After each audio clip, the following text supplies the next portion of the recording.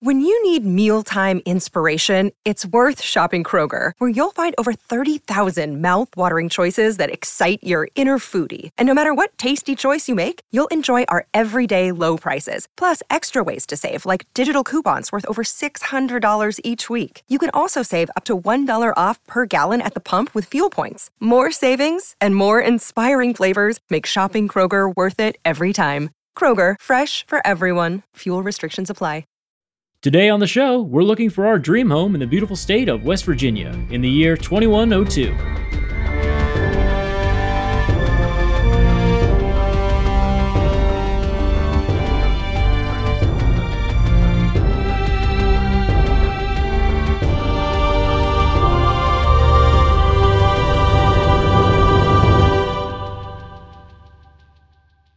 Welcome to Lore Party, the podcast that explores the stories, characters, and universes of our favorite video games. First things first, I'd like to introduce our guest, Tom from Lorecast. Hey, how's it going? Good, how are you doing, sir? Good. Specifically from the Fallout Lorecast. Actually, there's multiple Lorecasts, but yeah, that's the one that matters today. So, what have you guys been talking about over there? We go over all sorts of funny things. Sometimes funny things. Most recently, we reviewed some of the vaults that only are described by one line of text. And there's some weird ones. Oh my God. Yeah, those are pretty awesome. We've been going through each of the vaults in order in between episodes where we go over different factions and the origins of the Brotherhood. And the show even started with like, who dropped the bombs and why did the war start that caused everything? Because it's all hinted at, but it's very rarely actually described. And the stuff that is actually described isn't particularly or isn't 100% trustworthy information. So yeah, we dive into all that stuff. Oh my goodness. What is your favorite vault real quick? Oh man, the Gary vault has got to be one of the best ones. Oh, that is a good vault. Gary. Yeah, that one's pretty great. I mean, my favorite has probably got to be the, I forget the number of the vault, but you guys discussed it on your latest episode where, they had all those people in the rooms. They said, all right, you guys have to kill someone every year. We're going to kill you, Overseer. Wait, no. Right. When they vote somebody to, yeah. Yep. And it'd be really nice to live in a vault like that, but we're not talking about that today. We're talking about finding a house out in the wasteland. That's right. It's the year 2102, and somehow the housing market is even worse than it is today. They didn't seem to build houses like they used to, and you know what? They don't even seem to maintain them. I mean, sure, the world was bathed in nuclear fire, but that doesn't mean you should let your bathroom get outdated. Thankfully, there appears to be a new market that has somehow slipped past everyone's radar, West Virginia. I am really excited to talk about this today because it appears that the Appalachian region, or Appalachia as it's known in the game, has apparently become an area where people want to live in again. Yeah. And I think that's a huge development, hint, hint, nudge, nudge at the developers. They kind of walked back on their previous claims of like, no, nobody lives here. And now all of a sudden people are moving in. And I wanted to talk about kind of the ramifications and, the whys and the hows of this. Yeah, I mean, I'm sure there's some in-world justification for why this is. I don't know if this is something that was planned ahead of time with the developers or if this is 100% a response to no NPCs. We need NPCs. I'm not sure which it is. I want to say that it was something they were planning to do and they just couldn't do before they had to launch. So they kind of put it on the back burner as a future update, but I don't know. I don't know for sure. I mean, it's amazing too, because regardless of whether this was an afterthought or a panicked move, it actually really does make sense. Because if you look at the regions that we've seen, the Capital Wasteland, the Commonwealth, we see something very different than what we find in Appalachia. Appalachia seems to be this almost breadbasket. It has been it almost feels like it's been completely untouched by the actual direct fire of the nuclear war itself. I mean, if you look at the Capital Wasteland, it is really a wasteland. Like there's no trees, there's not a lot of plant life, and the wildlife that you find there is just mean and nasty. Yeah, even after a few hundred years, which is weird. And we discussed this on my show, nuclear fallout, like for example, the bombs in Nagasaki and Hiroshima, those areas are livable now. So yeah, those must have been a heck of a lot of bombs going off to keep those places like 100, 200 years still wastelands. But yeah, this area is fertile. Clearly it's the first of the Fallout games with actual like greenery and plants, flowers. Parts of it are very beautiful. So it makes sense that if somebody was like traveling through the area that they're going to go, oh, this place looks great. Let's stay here. I mean, yeah, you just want to think about, like, imagine a settler coming from the pit. Oh, yeah. And he's just walking along and just goes, like, all I see is death and toxic water. And, is that a plant? Places like this are still out here? Why did I stay in the pit for so long? And you're absolutely right. The damage from the nuclear bombs was pretty extensive. I mean, if you look at even places in Chernobyl, the worst nuclear event that's ever happened in our world, there are places of it that have wildlife at least returning to it with very little radiation. So the nuclear weapons used in the Fallout universe must have been some pretty dirty bombs. Yeah, totally. And I think the other reason that people are moving back is just there's not a lot of competition at the moment. There's, all of the factions that we've come to know and love in that universe are all gone. The Rescuers, the East Coast Brotherhood chapter spin-off thing. Mm-hmm. They've all been wiped out. Yeah, and there's not even raiders, and I think they're probably the most nuisance of the wasteland. I would say, like, you come across a group of Brotherhood, and as long as you're not harboring super mutants or marching around in power armor you shouldn't have, they're not going to really mess with you.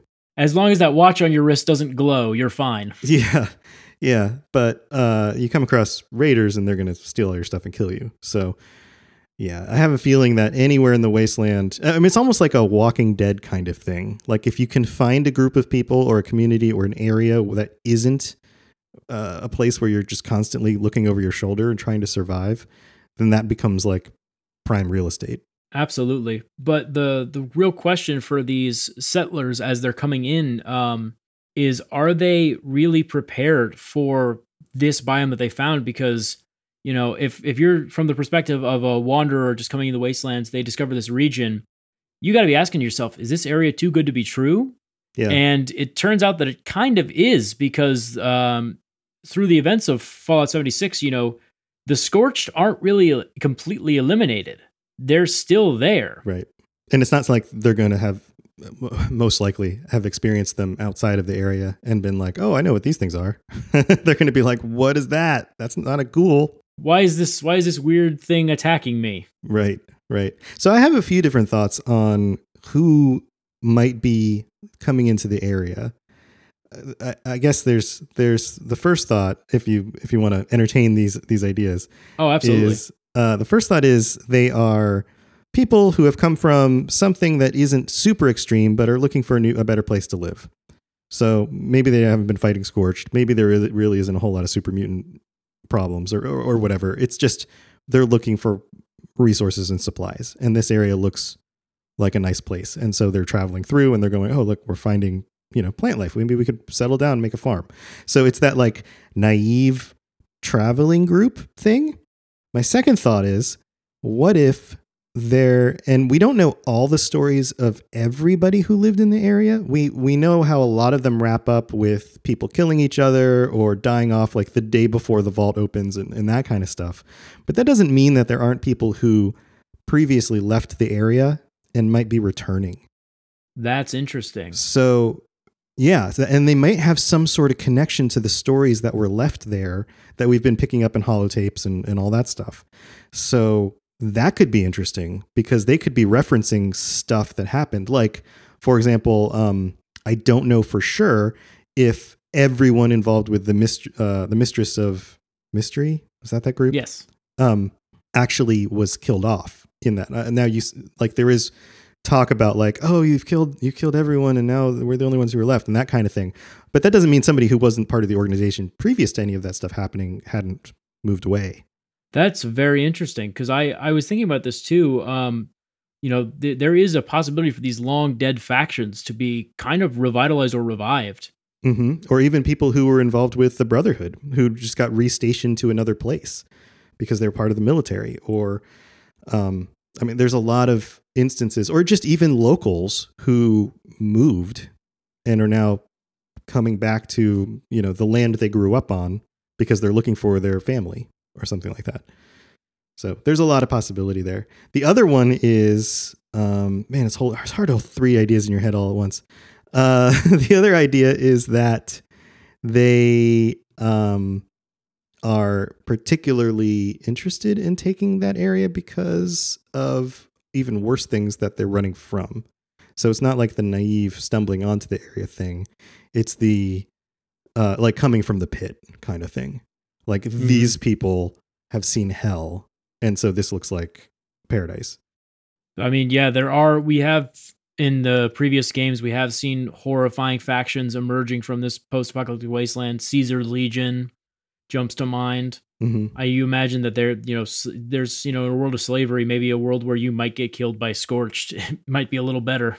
Or some other, like, I don't know, crazy mutated problem has happened that we've never seen before.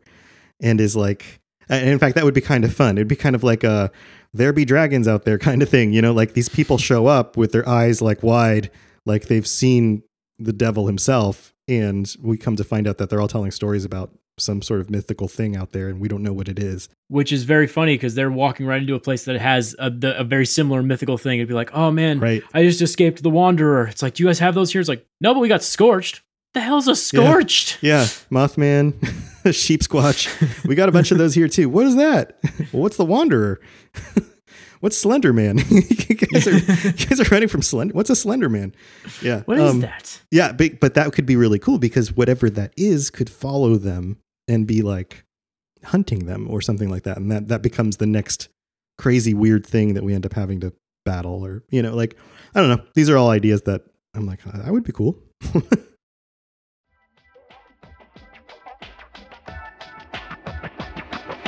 Hey, it's Abu. I'm a producer and host here at Lore Party. This is the time I'd normally take to talk about sponsors, so maybe I'd tell you about that particular mattress company, or I'd let you know about this delivery service that brings easy-to-cook meals right to your doorstep. But since we don't have any sponsors, I figured I would just take this time to tell you about the series that I produce here on the show. My co-host Brett and I produce episodes about The Witcher. We deep dive into the lore and the stories and the characters of both the games and the books. So if that sounds like your cup of tea, be sure to check out the Lore Party feed and look for the Witcher episodes. Okay, enough of me interrupting this episode, back to what you were actually here to listen to.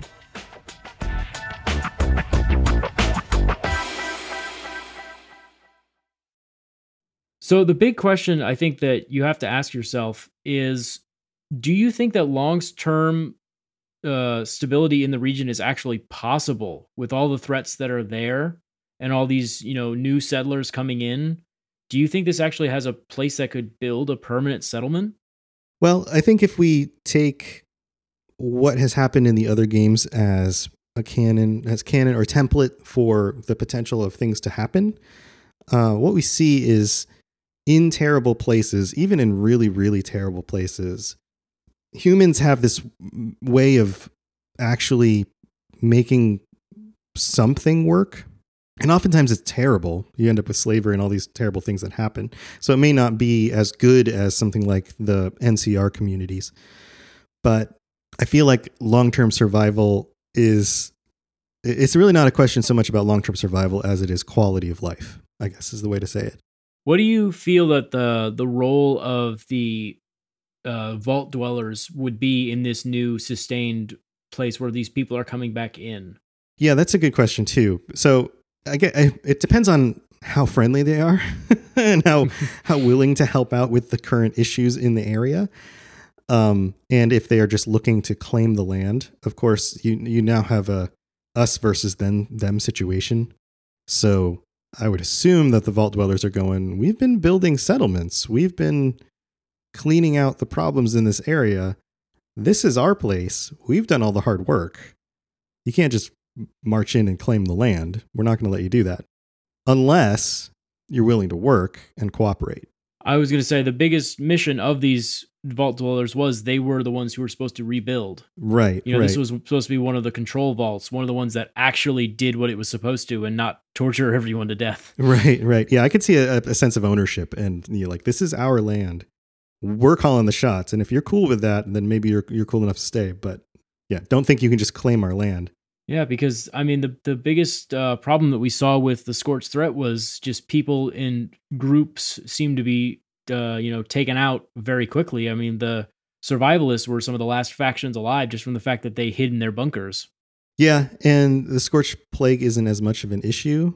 And I guess it also depends on what is determined to be canon, what has actually happened in the storyline before the settlers return. Like, have we banded together to drop nukes and root out the queen and kill her? Is that a real event that happened in the world in the storyline and then the settlers are returning? Or are the settlers returning in the midst of us still dealing with this issue? Like, where are we in the story?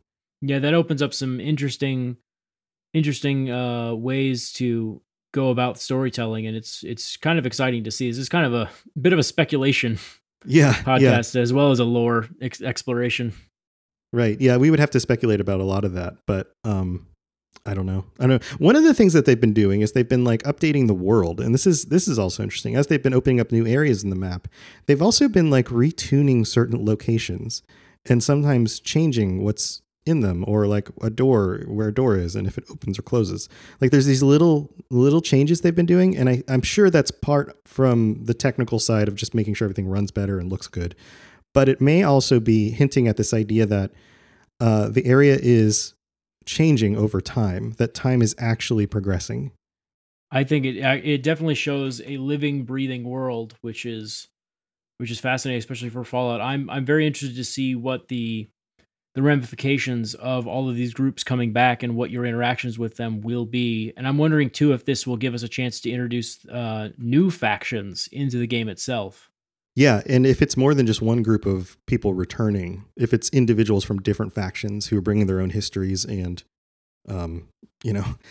bonds, like ties to each other or not to each other, or conflicts or any of that stuff. Which I want to talk about that too, life in general. It seems like there is a big debate within the Fallout universe itself. You always encounter, and it seems like, two groups of people. There are the groups of people that have decided to band together and form their own little society or group, and they have a specific spot to hang their hats and relax and try to rebuild the old world that we've seen before. But then we see the flip side of that, which is the nomads, the wandering tribesmen, the smaller groups that travel from one end of the wasteland to the other. The character yourself, I'd argue, is one of these nomadic peoples. He doesn't really stay in one place for very long. Right. And so it then becomes a question of which one of these lifestyles is better for this new world that we face. I mean, obviously, the world we live in now, you and I, it's much better to have a place where we can go every single day. We need these routines. Right. With nomads in our own history, we've seen that like they only seem to put down roots when they find a spot that is more abundant than the resources that they could find if they were to keep moving. Or and oftentimes they will take on the traits of the community that they took that land from, because it's very rare in history that one group of people, one occupying force, will completely wipe out the previous group that was there. Most likely what they do, and this gets to really dark stuff, but don't we always with Fallout stuff, right? Is that the occupying force will basically destroy the men and then take the women and children for themselves. And after a few generations, they've now integrated that society into their own. But because the women and children are now part of their community, not only does their language start to shift, but their culture shifts. And so the habits that those individuals pass on to the children end up changing the culture fundamentally. Absolutely. And, that's a big thing too, is that there's, there are larger pockets, I would say, in this world than what the early tribesmen would have found when they were wandering around. And I think a big plus to nomads, though, is that there's a lot of stuff in America. Like, as someone who's exploring the Capital Wasteland in Fallout 3, you still find a lot of stuff. Yeah, this is one of those things that I think about as I run around in the game, especially the other, like Fallout 3, New Vegas, Fallout 4, the ones that are way further in the future. It's like, even if there's only a few thousand people left, let's just come up with a number, a few thousand people in the American Southwest, right? Let's just say 50,000 people left. Eventually, everyone will have traveled any path that had some sort of road, any area that was easy to walk down, will have looked behind every shelf in every rundown building and acquired everything that was laying around. So this idea that like 200 years from now, after 8 generations of people living in these areas, even sparsely populated, wouldn't have just kind of already found everything and gutted it out is kind of silly to me. In this, like, wait a minute, it seems like there's not that many people around, but and even in Fallout 76, you can go back to the same location and find it's restocked with stuff again. Like obviously that's a video game thing, but how long would it take you as one person to scour that entire map and pick up every item you could possibly find? You could probably do it in a few months. That's one person. I mean, if you think about it, it's like, when you're walking through the Super Duper Mart and you're like, oh, a box of sugar bombs. And it's like, how has no one else found this yet? Right. It's just sitting here on the shelf. Anybody in the 200 years previous who's walked through this store probably saw it. It's like, hell, there are raiders on the other side of this shelf. Right. How did they not grab this? Right. When things are that valuable. Or, and the other possibility here is, okay, well, you can only carry so much. So like physically, you wouldn't be able to just keep on taking everything with you. You would just take what you needed in the moment. So that means maybe you leave things behind, right? But if you were smart, you would hide the things behind. You'd create little hidey holes. You'd dig a hole up or find a, somewhere and stash your stuff and then write down a note about like where that is. So if you're back in that area, you know where you can go get your stuff and nobody else is going to find it. We'd all become like pirates hiding our treasure.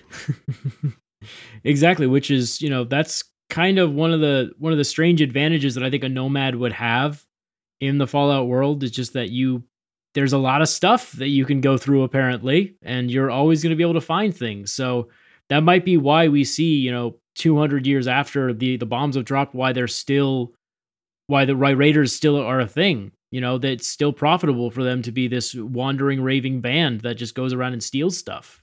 Yeah. So now I got to ask you this.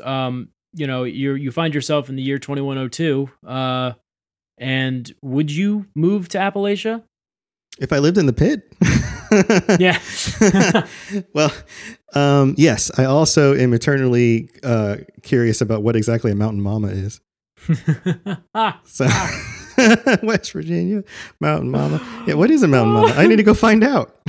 What is that? Yeah, I think it's a beautiful area. And you got the scorched plague and you got the weird animals and stuff, but I have a feeling everywhere has something weird in this world. Like any amount of radiation makes weird crap happen in Fallout world. So yes, everywhere's got to be at least this bad, right? I was just say, given what all I know from exploring the Capital Wasteland, from exploring New Vegas, from exploring the pit, I gotta tell you, I think Appalachia looks like my next vacation destination. Yeah. And all the other factions, the super mutants, the ghouls, the mole miners, everybody seems to just kind of keep to their own little area. And as long as you don't walk into their terrain, they're pretty cool with you. I mean, every so often you'll get like a mole rat that wanders over and you're like, crap, I gotta find a mole rat. But for the most part, you can kind of set up your base somewhere and just kind of chill, and you don't have to deal with too many altercations. Well, I think that about wraps it up. Tom, thank you for joining us. Now, once again, where can we find you?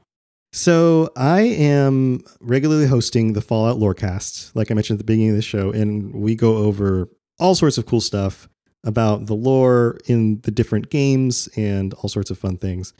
I'm also the creator of the Robots Radio network. So robotsradio.net is the podcast network that has my shows like the Fallout Lorecast, the Elder Scrolls Lorecast, and then a bunch of other shows as well, including, I don't know if you've heard of Chad, a Fallout 76 story, which is done by another host on the network. His name's Ken. And it's like a radio drama, but it's hilarious. And oh, that's cool. Weird crap happens because weird crap happens in the games. And it's really well done with like positional audio and sound effects and voice actors. And it's so good. It's so good. So go check that. Even before we go check out my show, go check that show out because you get a kick out of that. I mean, my show's pretty good. I think I'm pretty proud of it. But anyway, That's what a good I do. Network host right there. Yeah, that's what I do. I find awesome shows that I want to listen to, and then I invite them to join the network, so that we can all kind of keep growing together. But people will get to know that, like, Robots Radio means good quality gaming nerd stuff. So if you're looking for other shows, start there, that kind of thing. But yeah, robotsradio.net has all my contact info. At Fallout Lorecast on Twitter, falloutlorecast@gmail.com if you want to shoot me an email. Those are all ways that you can get a hold of me. Well, everybody, we hope you enjoyed this episode. If you did, please take a second to rate and review us on Apple Podcasts. It really helps us grow the show. And be sure to connect with us on Instagram and Twitter at @lore_party. Thanks for listening, and we'll catch you in the vault next time.